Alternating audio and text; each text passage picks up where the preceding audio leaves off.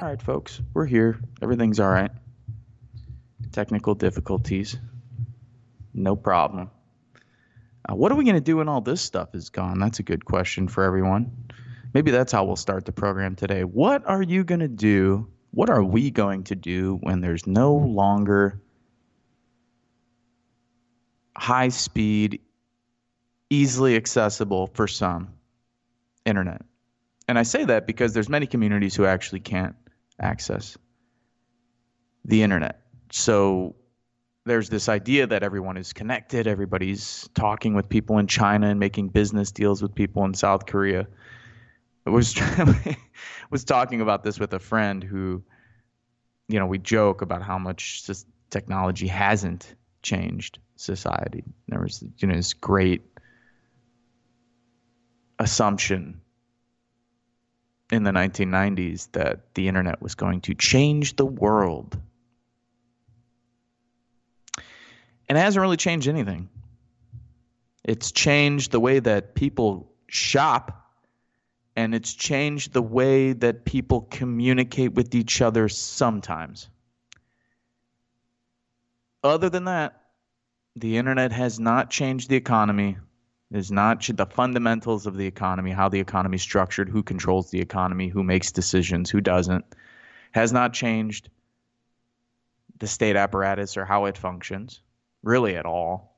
I mean, Donald Trump being in office and the GOP controlling all branches of the government is a good sign that the internet hasn't borne the fruit that many liberals and progressive high-tech little wizards thought it was going to, sitting at home, tinkering on the computer. Oh, we're going to change the world with this program. Yeah, no, you're not. Not going to change a goddamn thing. Not a goddamn thing has changed since the internet's been here. It's the same with electricity. If you look back, it's funny because every time one of these new pieces or forms of technology comes out, people think it's a big deal that we haven't been here before, that people haven't thought or articulated the thoughts that people are articulating and thinking today. Total nonsense. I mean, there's not too much that is original today in today's world. There's not too much that you can say or do that hasn't already been said or done. Society's reaction to the internet being but one example. If you look at the way that society, and this is, you could look in, say, newspapers, you could look in books, famous pieces of literature, and so on. But there was this idea, the dawn of the age of electricity, that electricity was going to, quote unquote, change the world. And I guess in some ways it did, right? I mean, if you have electricity, it allows you to live in areas that you otherwise couldn't live. It allows you to produce things that you otherwise couldn't produce. But does that mean human subjugation, slavery, poverty, hierarchical institutions, were any of those things changed by electricity? Of course not. My friend Derek is probably going nuts right now because this all ties into discussions that people like Lewis Mumford have had on things like technics and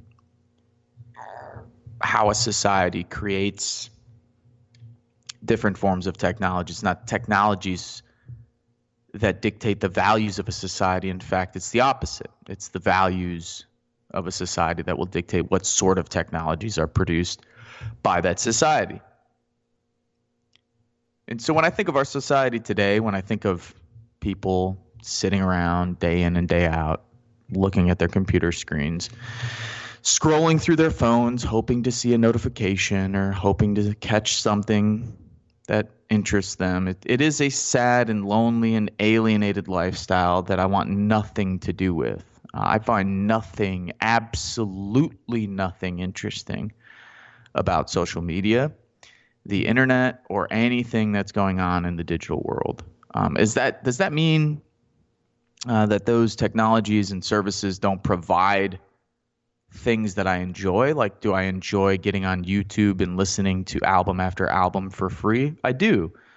Most of the artists I'm listening to are either dead or rich anyway, so it doesn't really matter. But the independent artist stuff really isn't on there, and you have to search for it, and okay, so on and so forth. I'm justifying my terrible existence of listening to and engaging with art for free.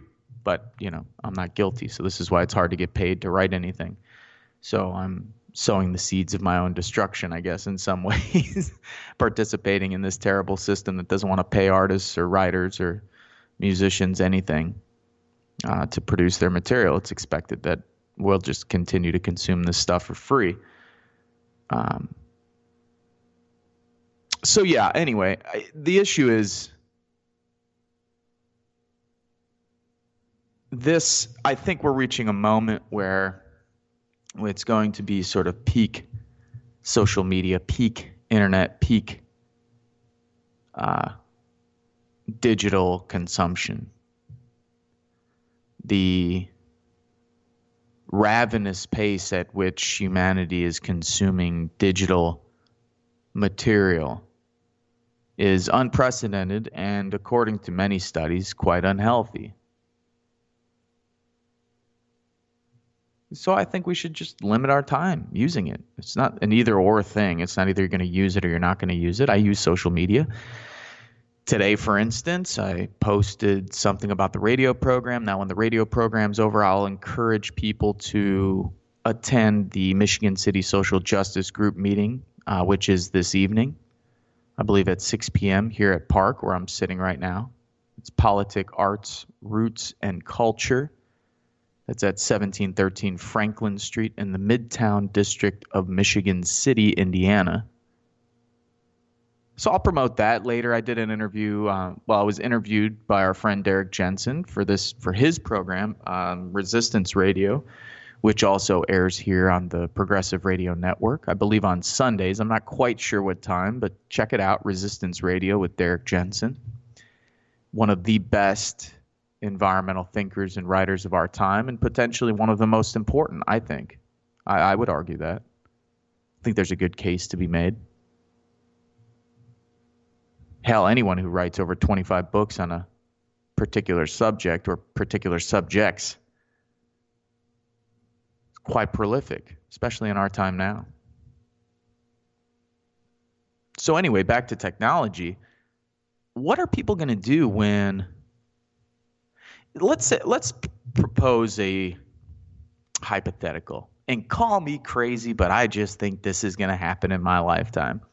So let's say a good portion of the electrical grid goes down. Or let's say there's some kind of snafu with satellite technology and the connectivity to, say, towers here on the planet Earth. Or let's just say there's an uproar in society and there's a revolt or a civil war or a mechanized war or an exploding of a nuclear weapon. Let's say any of those things happen. And let's say that for several weeks, we'll just start with weeks, but let's say imagine several weeks to several months, people in the United States are unable to use their internet technology resources. So social media, their phones, their email, and so forth. There's many different layers of what would happen. I guess there are many different layers that we could examine what would happen. First, of course, would be, what would happen to the economy. That would be everyone's number one concern. There, things could get very interesting. But on a human level, on a subjective level, hell, not even we could say on a subjective level and on a collective level, how would people respond to that? Collectively, how would neighborhoods, cities, regions, nations respond to limited access to, say, internet technology and the resources it provides? Subjectively, how would people respond? If you couldn't just get on your iPhone when you're bored at a traffic light, or when you're sitting in a waiting room, or when you're standing in line somewhere. If you couldn't just jump on your iPad or your iPhone and tap that Instagram, Twitter, or Facebook application icon and immediately start flipping your thumb up so you can start scrolling through the many, many posts of nonsense. Total nonsense. I wish I had $1 for every post I see of some happy, giggly, smiley couple on Facebook, only to find out a few weeks or a few months later that they're getting divorced. If I had $1 for every time that happened, I might be a millionaire by now. The levels of superficiality people are willing to go.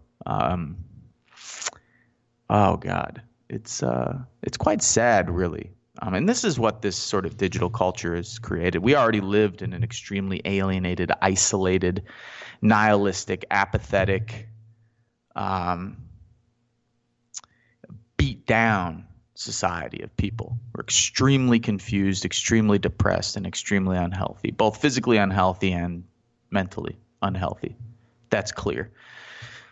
All I have to do is scroll through my newsfeed one day, and I see the most batshit crazy things you could possibly imagine. In fact, next week's show, or maybe I'll just do it right now, but what we should do for an entire program is just scroll through my new Facebook newsfeed and see the kind of crazy shit that people post. Totally out there. And this kind of gets to what I wanted to talk about today.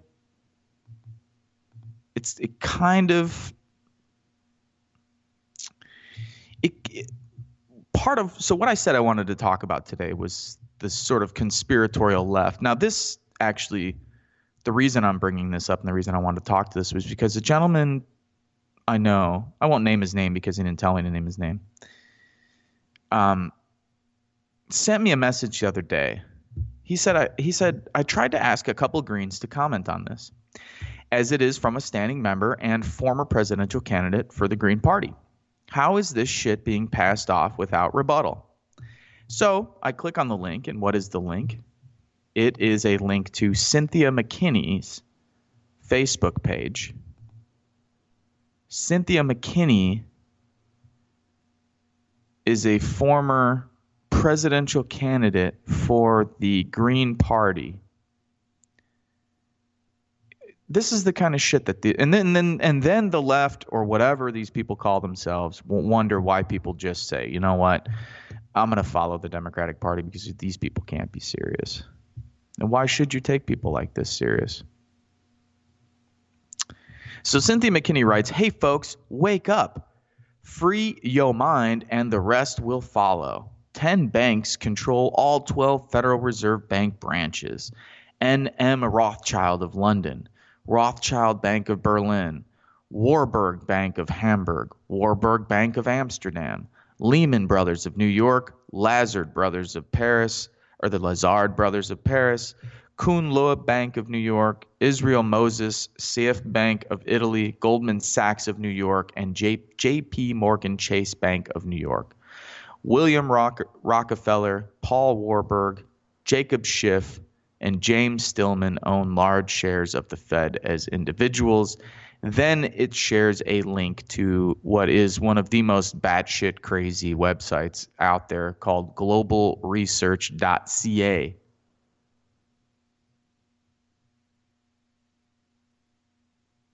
This article, written in 2012 by Dean Henderson.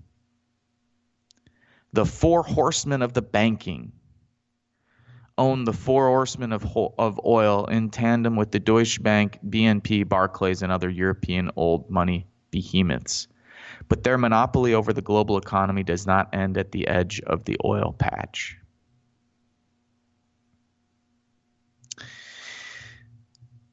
So the problem with this, it's not that there's probably many other things for people to do other than talk about these things. Some would argue that this isn't even a very interesting thing to talk about.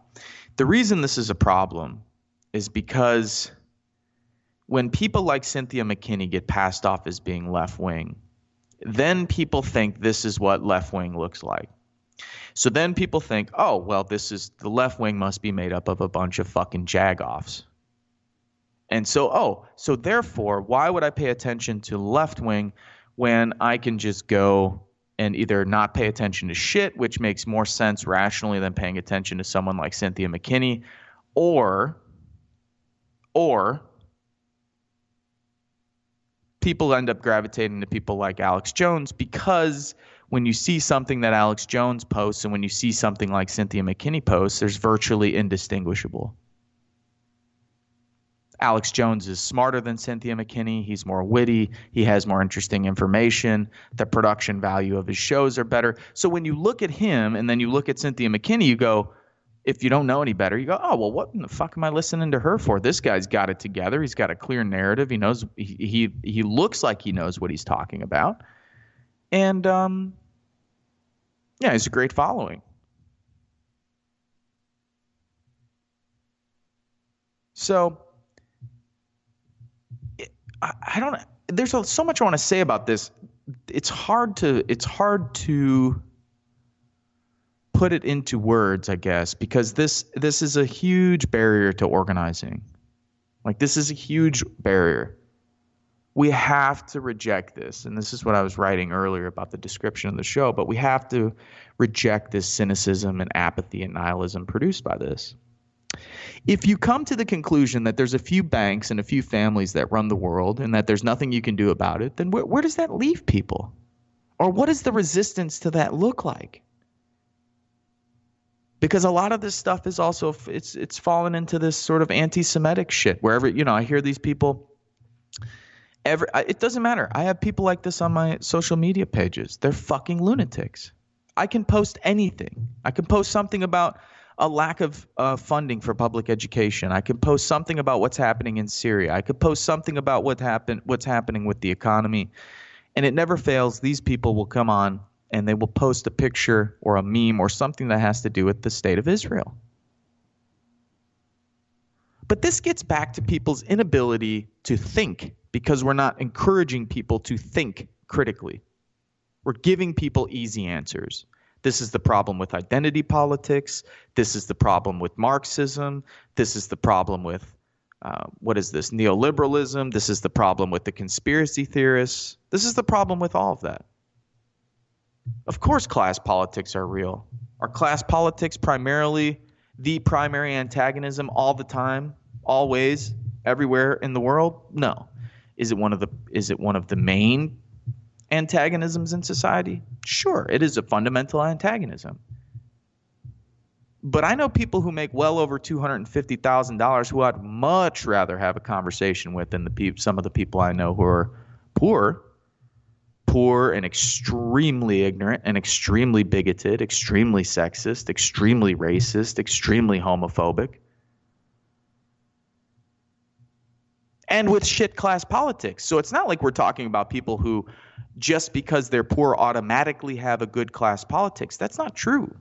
People can't make that assumption. I see this with activists all the time. We just need to bring more poor people into the room. And if we just have more poor people of color, then we're going to have different perspectives. Yes, it is true that you will have different perspectives than that of, say, a middle class or wealthy white person. This is true. The data is pretty clear on that. But that doesn't mean that in every scenario that perspective is going to be interesting or valuable. Okay, so let's use a real world example. We had a planning meeting. The city and the city developers and the planners here in Michigan City are trying to come up with a 20-year master plan for the city. How are we going to design the city and prepare it for the future? Now, there weren't too many poor people or people of color in the meeting, but those who were there didn't offer anything particularly interesting to the conversation. So what was interesting, actually, was one of the gentlemen who, I mean, you can only make so many assumptions based on how someone's dressed and all the rest, but based on how he was dressed, based on his overall demeanor, I would assume probably making decent money, especially if you're wearing around a, $500 watch. But in any case, he was the only, or actually he was the first person, because I had mentioned it as well, to mention gentrification in the entire meeting. We're sitting there for 2 hours. He's the only person in our group that was split up who mentioned gentrification other than myself. And he was a white guy, and he was an older guy, and he had money. The poor people of color who were in the meeting were talking about very real things that they need: street lights, potholes fixed, sidewalks in their neighborhood, new stop signs. But that sort of limited scope of what politics is and what should be demanded when you go to these kind of meetings is an indication of a lack of education. And I'm not talking about official education. I'm talking about political education. So again, you can't just assume, if you're an organizer or a progressive political activist, that if we just pull in some poor people of color, that automatically they are going to add something substantive to the political debate. Their interests are going to be different. Their perspectives are going to be different. But it doesn't automatically make them better, number one, although most of the time I guess they are. You look at like the voting patterns or the opinion polls of poor people of color in the United States and compare that to, so I'll say poor whites, which then we're not talking so much about class differences. We're talking about racial and ethnic differences and this legacy of white supremacy where poor white people can see themselves as class enemies of poor black people, and not because of their class, or maybe not even in spite of it, but because of just simply their race and the idea that they should have the power. And that and the old saying among poor whites is, I might be poor, but at least I'm not black. So talking about white supremacy in this context is, of course, important. But we haven't forced people, and we haven't done a great job, I think, on the left of educating. Not only educating ourselves and educating each other, but educating the public about how politics works. What is progressive left-wing politics? Where does it come from? What is our history and our tradition? Let's talk about that history and tradition. It's a proud tradition in many cases. We've had dark moments in our history, like any political movement has had dark moments in their history, and we shouldn't shy away from those conversations either.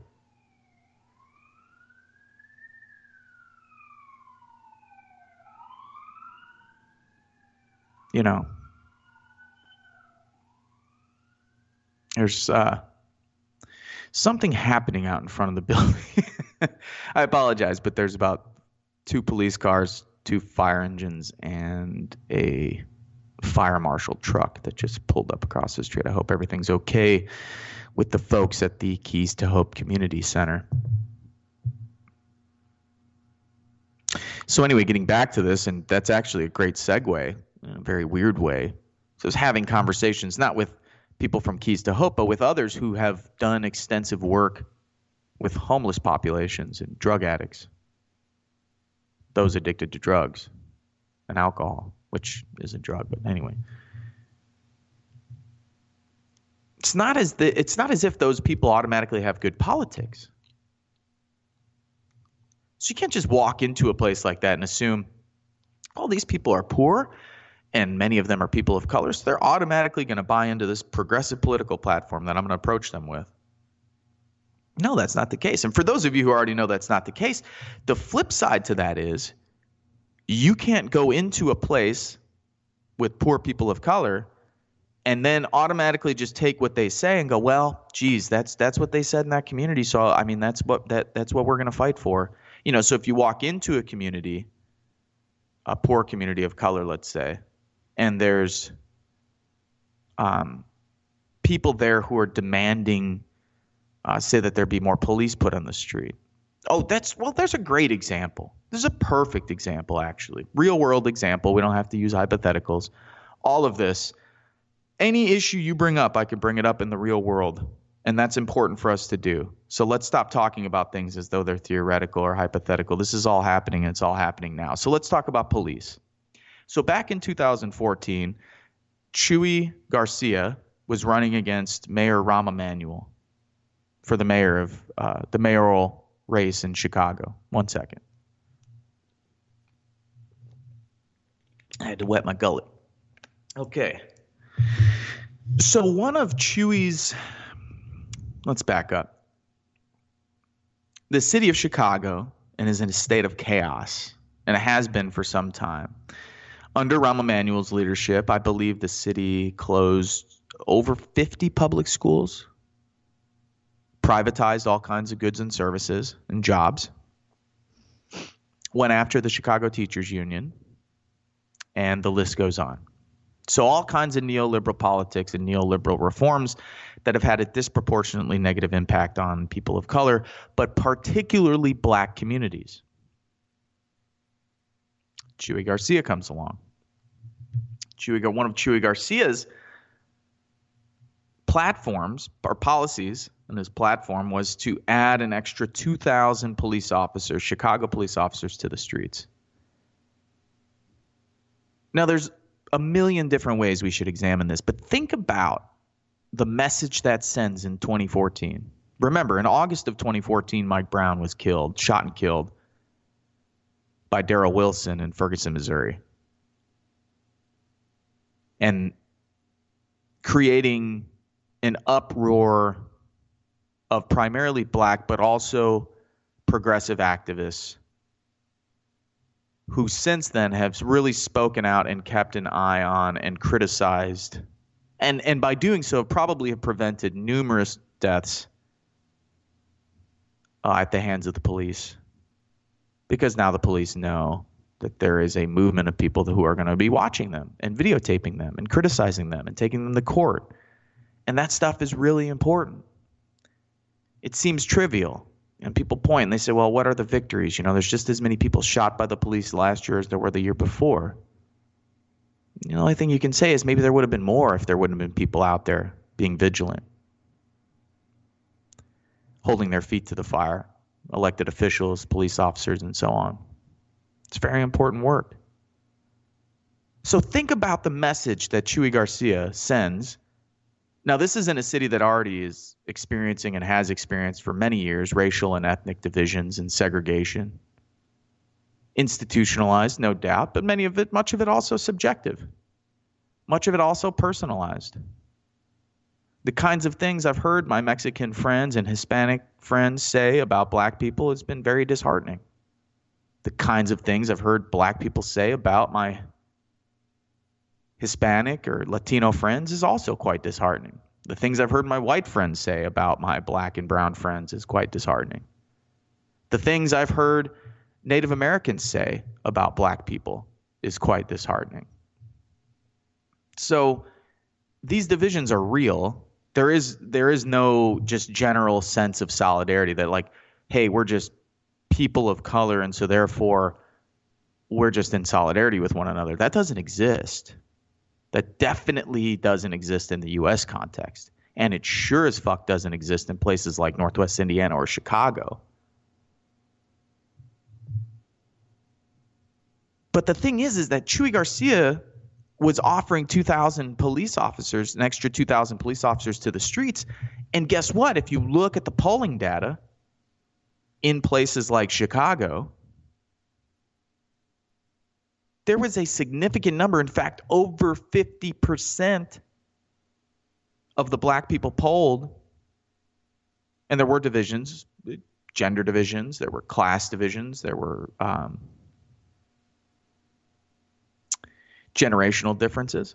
So, for instance, young black people, particularly young black women, and even more specifically, young black poor women, wanted less police than, say, affluent black older women.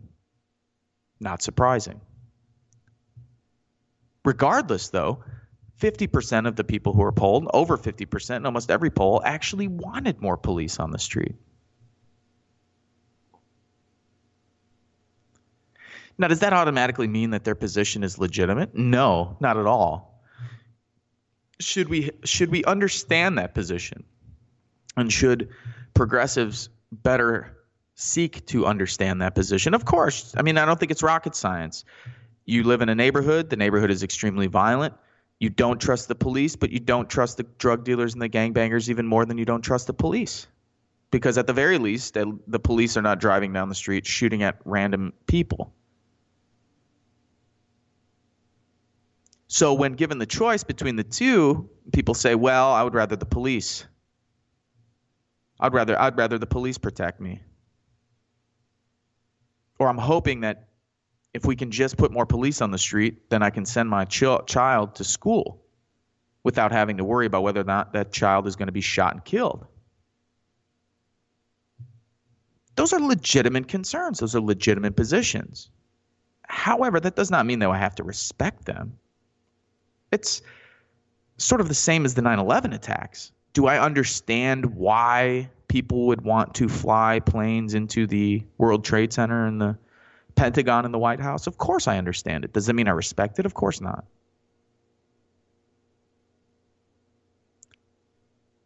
It's the same with regressive policies. Just because people of color or poor people or whoever are asking for regressive policies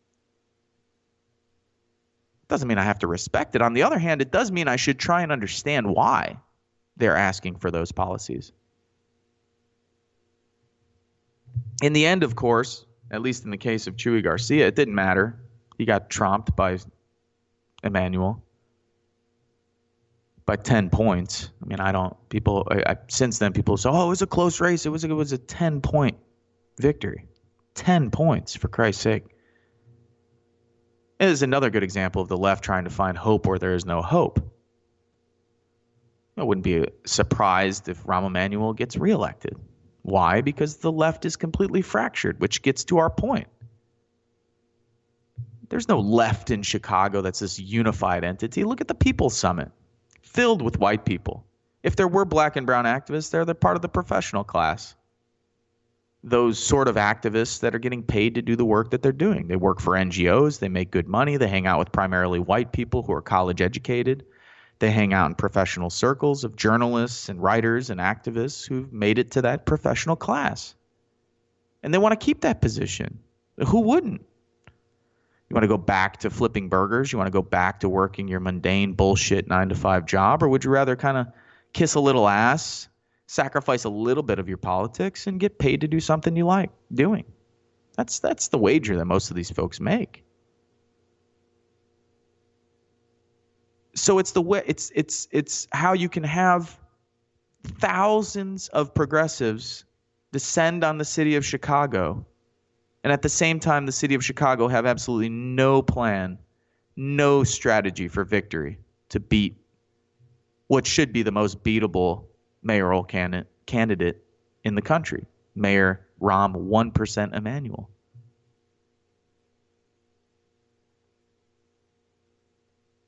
You look at those. Look at the racial divisions in the voting. I should pull up some articles that I've written for ZNet and Telesur during that time, but it's very disheartening. I mean, the divisions were very clear. I mean, in wards that had a black plurality, Chuy Garcia did not win one ward that had a black plurality. Rahm Emanuel won every single ward that had a black plurality. So what is the disconnect on the left? What is the disconnect for those of us who are seriously interested in organizing effective movements and breaking through these divisions? How strong does the disconnect have to be? And the segregation, how deep is the segregation for black communities to vote for a piece of shit neoliberal candidate who sold them down the river at every step of the way? Oh, who's to blame? The black professional class? Black preachers preaching this bullshit prosperity gospel nonsense? Those are the people to blame in the black community. That's a real barrier to organizing. If you're interested in organizing in black communities, you're going to have to navigate a certain level of Uncle Tom bullshit from the black professional class. That's what you're dealing with. I don't have any respect for those people. I don't give a fuck what situation they went through in their life. I don't give a shit. Just because you were able to make it out does not give you the right to be another regressive prosperity gospel, Horatio Alger pushing bullshit official, whoever. Give a fuck that you own a business. I don't give a fuck that you're a professional. I don't care. Those politics are shit, and they'll be called out as shit, as they should. And people shouldn't be afraid. My God, please, if you're out there and you're listening, and you're saying to yourself, well, I don't feel confident saying that to someone who's black. Well, you better get the fuck over that. That's part of the problem we have on the left is people who just can't speak the truth or open their mouths because they're too worried about what these identitarians are going to say. The identitarians are dying. Their politics are going away. But we have to fill them. We have to fill that gap, that vacuum that neoliberalism has left us. Because there's plenty of people out there going, well, shit, on some level we have made great progress. In terms of subjective forms of racism, you can't just run around saying crazy shit to people. You can't just be an overt racist in the way that one could say in the 1960s or 70s. No. And if you ask any black person in the United States, you'd be hard pressed to find someone who would tell you, I'd rather live 60 or 70 years ago than I'd rather live today. I don't think so. I don't think so.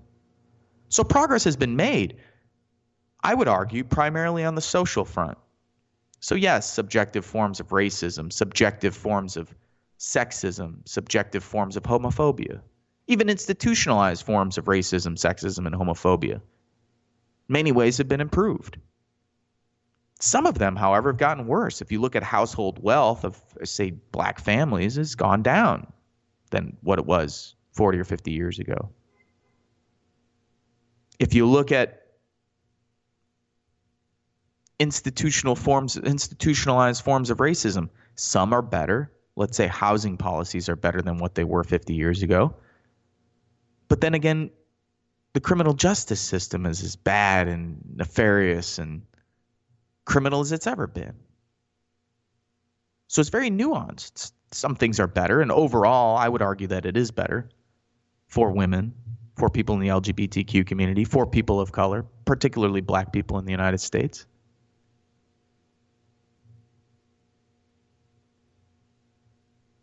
So people are left in this position where they're sitting here going, all right, we've made great steps with regard to some of these social issues. But when it comes to class and when it comes to power, who has the power and who doesn't? Who makes decisions? How do they make them and why? And in whose interest? And the class politics. Who has the money and who doesn't? And how do we redistribute that wealth? If part of your political platform doesn't include a vast redistribution of wealth, then I don't know what to say. Don't expect anyone too excited about it. Don't expect me or anyone else who's willing to put our nose to the grindstone for serious movements or organizations or politicians. Don't expect us to do much for it. We ain't going to do it. I'm not going to do it. Speak for myself. It's a waste of our time.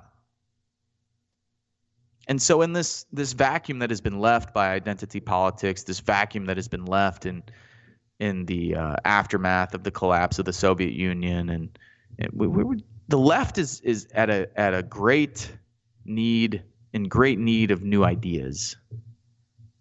I am utterly unimpressed and uninspired by anyone who starts quoting Trotsky or Lenin or anyone. I mean, if I hear any of those names, my brain just shuts off. It just shuts off.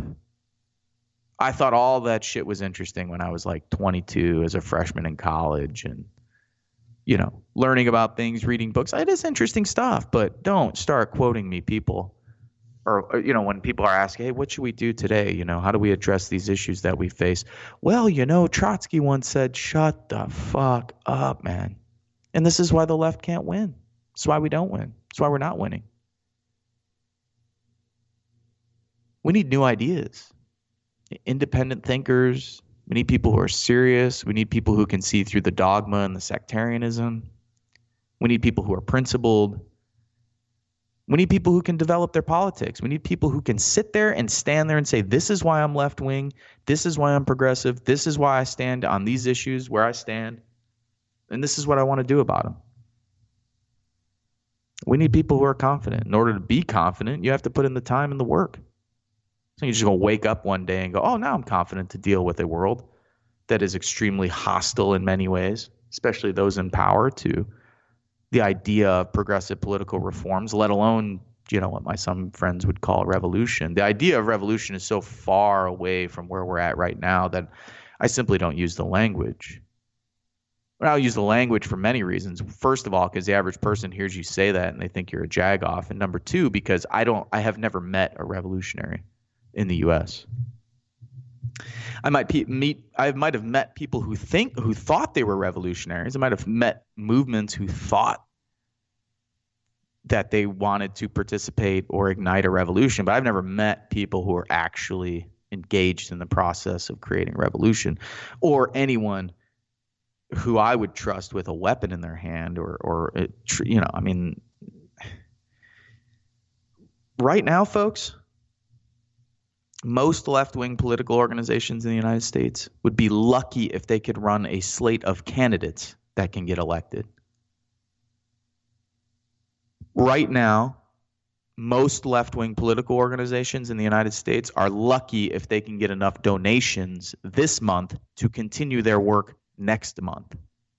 So don't come talking to me about revolution and not expect me to have a very sharp response to that kind of bullshit language. We need people who are serious. We don't need the Cynthia McKinneys of the world telling people about the Illuminati, and we don't need these wannabe revolutionaries to run around, usually involved in sectarian groups, telling people that they're revolutionaries. At the same time, they can't even organize a fucking community event with more than 30 or 40 people who show up. But they're telling me about how they're going to be a revolution. They're out of their goddamn minds. And we don't need those people around, to be quite honest with you. I don't want them around. Just because these people are on the left and just because they're willing to do work doesn't mean a fucking thing to me. Because they're doing more damage oftentimes by being around than they are by just not doing anything. Because just like Cynthia McKinney, the average person sees that shit or hears that nonsense and they go, you know what? Why do I want to be a part of this group? This group sounds like a bunch of nuts. I want to hang out with them. Who wants to hang out with a bunch of nuts? No one. No one with any sense. So it sets up a terrible example of what left-wing politics is. It's very disheartening. It actually really bums me out, as I mentioned to my friend who sent me that link about Cynthia McKinney. It's not surprising that somebody like Cynthia McKinney would say that. It's not surprising that the left would engender those kinds of thoughts among some of its members. What's surprising is that it goes sort of uncritiqued. That people look at the situation and they don't speak up and say, wait a minute, no, Cynthia, you're nuts. You can't say that. You can't say that. You can't just start blaming Jewish bankers for the world's problems. You can't just fall into this Alex Jonasization. I'm gonna find a way to say that. The Alex Jonasization of society. You can't fall into that. It's not gonna. You should be alienated. You should be ostracized for doing that, because you're hurting movements of people who are actually out there fighting for real things, like the environmental subcommittee here in Michigan City, who's fighting to get kids tested for lead, and then hopefully to get a grant from the federal government so they could start doing lead abatement in these houses. Or the people who are trying to stop a horrific development project that will destroy the last untouched dune here in LaPorte County on the shores of Lake Michigan. Or the people who are trying to get a welcoming city ordinance passed here in Michigan City so immigrant communities will have an easier time navigating their day-to-day lives here where we live. Running around and telling people about banking conspiracies and the Federal Reserve does jack shit to accomplish any of those goals. And the problem with the internet now is that it has given a voice to every whack job nut out there who now thinks that they have something interesting to say about something, when in reality they fucking don't. They never have. But now, because of social media, because of the internet, because of YouTube, because of this hyper superficial society that we've created, hyper alienated society where people are sitting in the basements of their parents' house in front of a computer camera trying to tell people what the fuck they think about what's happening in the world. Now you have people like Alex Jones, who years ago, I remember my friends years ago used to say, "Oh, Alex Jones, a fucking nut, man. How can you? You know, he's a nut job." Oh, really? Yeah, I know he's a nut, but he's got. You know how much influence Alex Jones has? How many left-wing commentators do you see being interviewed on nightly news, NBC? How many left-wing commentators do you know have 80 million people? 80 million people download their program every day. I'm sorry, every week. 80 million downloads every week. People out there on the left can make fun of Alex Jones and these people all they want, but their influence is wide as it is deep. And you can see how this influence has had a profoundly negative impact even on our left-wing friends who are now buying into this kind of shit. So instead of taking a very real world look at how institutions function, the history of these institutions, in this way we have to give our Marxist friends at least some credit. They are interested in history, albeit a very selective sort of interpretation of history. But that being said, at least they're interested in it.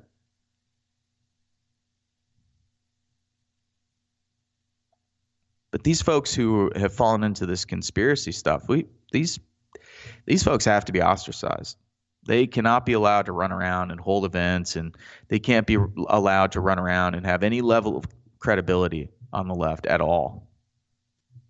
They must be purged from any kind of serious movement because they're going to hold people back. People who are really trying to work on issues, trying to help people out, trying to help the environment, trying to make these things happen and putting in the work, which all of this takes a lot of work. Like anything else, you got to get up and do it every single day. Well, I just feel like, putting ourselves in a terrible position if we allow people like Cynthia McKinney to be identified as a leftist. We just are. It's just no good. It's not just about her. It's about Syria, look at this stuff. The chemical attacks by Assad. No, that's a conspiracy. What else? We can go down the list. There's so many things.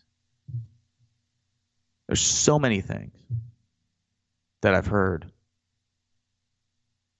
about, and even organizing. There's another great example. Yes, to some extent, the Clinton campaign did influence the election.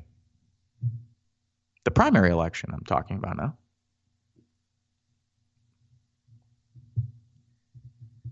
But if you come to the conclusion that the DNC and the Clinton campaign controlled or hacked the election and that it was all them and that's the reason why Bernie didn't get elected or get nominated, it doesn't. Well, you can't go anywhere with that. There's nowhere to go with that. Where do you go with that conclusion? What's the logical next step there? There is none. There's nothing you can do about it.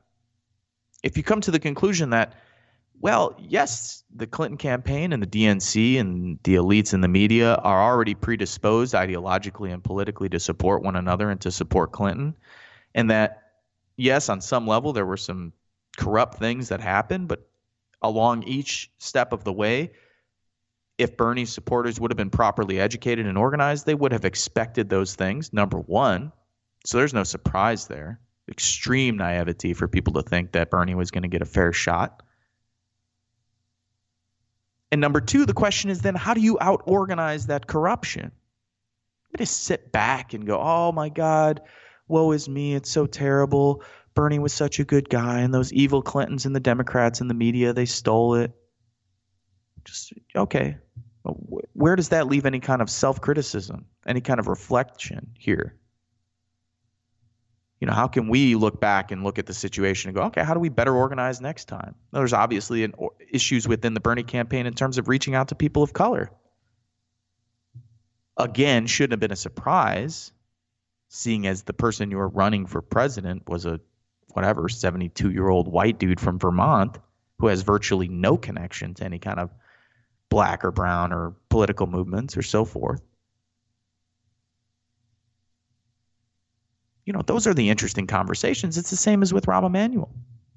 Chuy Garcia's supporters, they didn't want to have critical conversations after the 2014 mayoral election.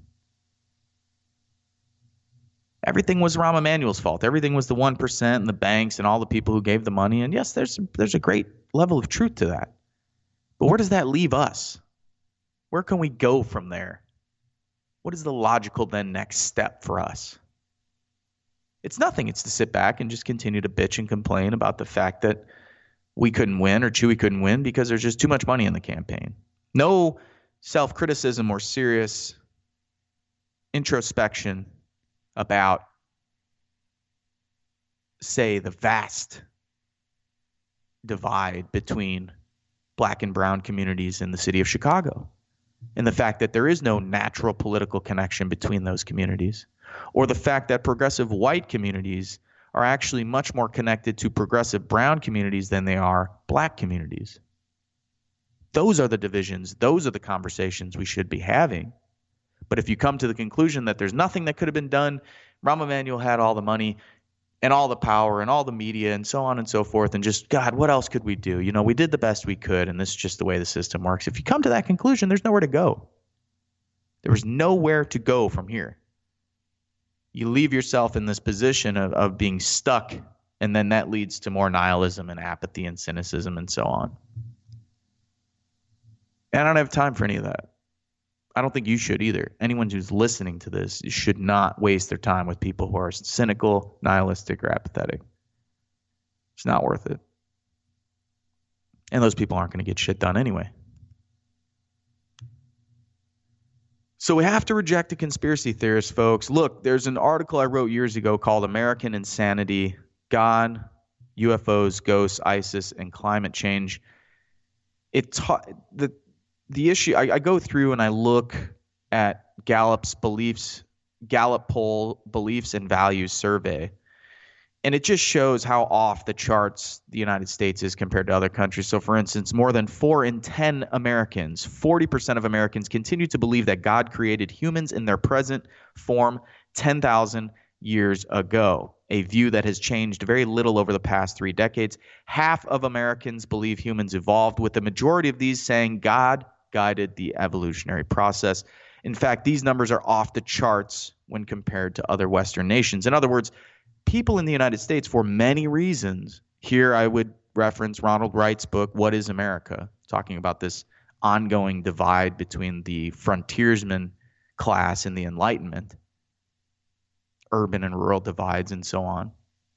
But I would argue that people in the United States are already predisposed to believe really crazy things, and already do believe really crazy things about any number of issues. And those can range from medicines, vaccines, to ghosts, to UFOs, to conspiracy theories, to God, to religion, to climate change. American beliefs are off the charts and disproportionately regressive and conspiratorial when compared to our Western counterparts. So is it any surprise then that the American left is infected with this kind of thinking? I don't think so. All right, folks, that's it for today's program. I'm your host, Vince Emanuele. You have been listening to Meditations and Molotovs, which airs every Monday at 1 p.m. on the Progressive Radio Network. Next week, tune in and you will hopefully hear one of the most wonderful guests that I've had over the years on the program. One of my favorites. You'll have to tune in and figure out who that is. But for now, enjoy. I'm your host, Vince Emanuele. We will be back next Monday. In what we're doing now, we are getting into a field of the world that is neither organic nor mechanical. Simply what it is.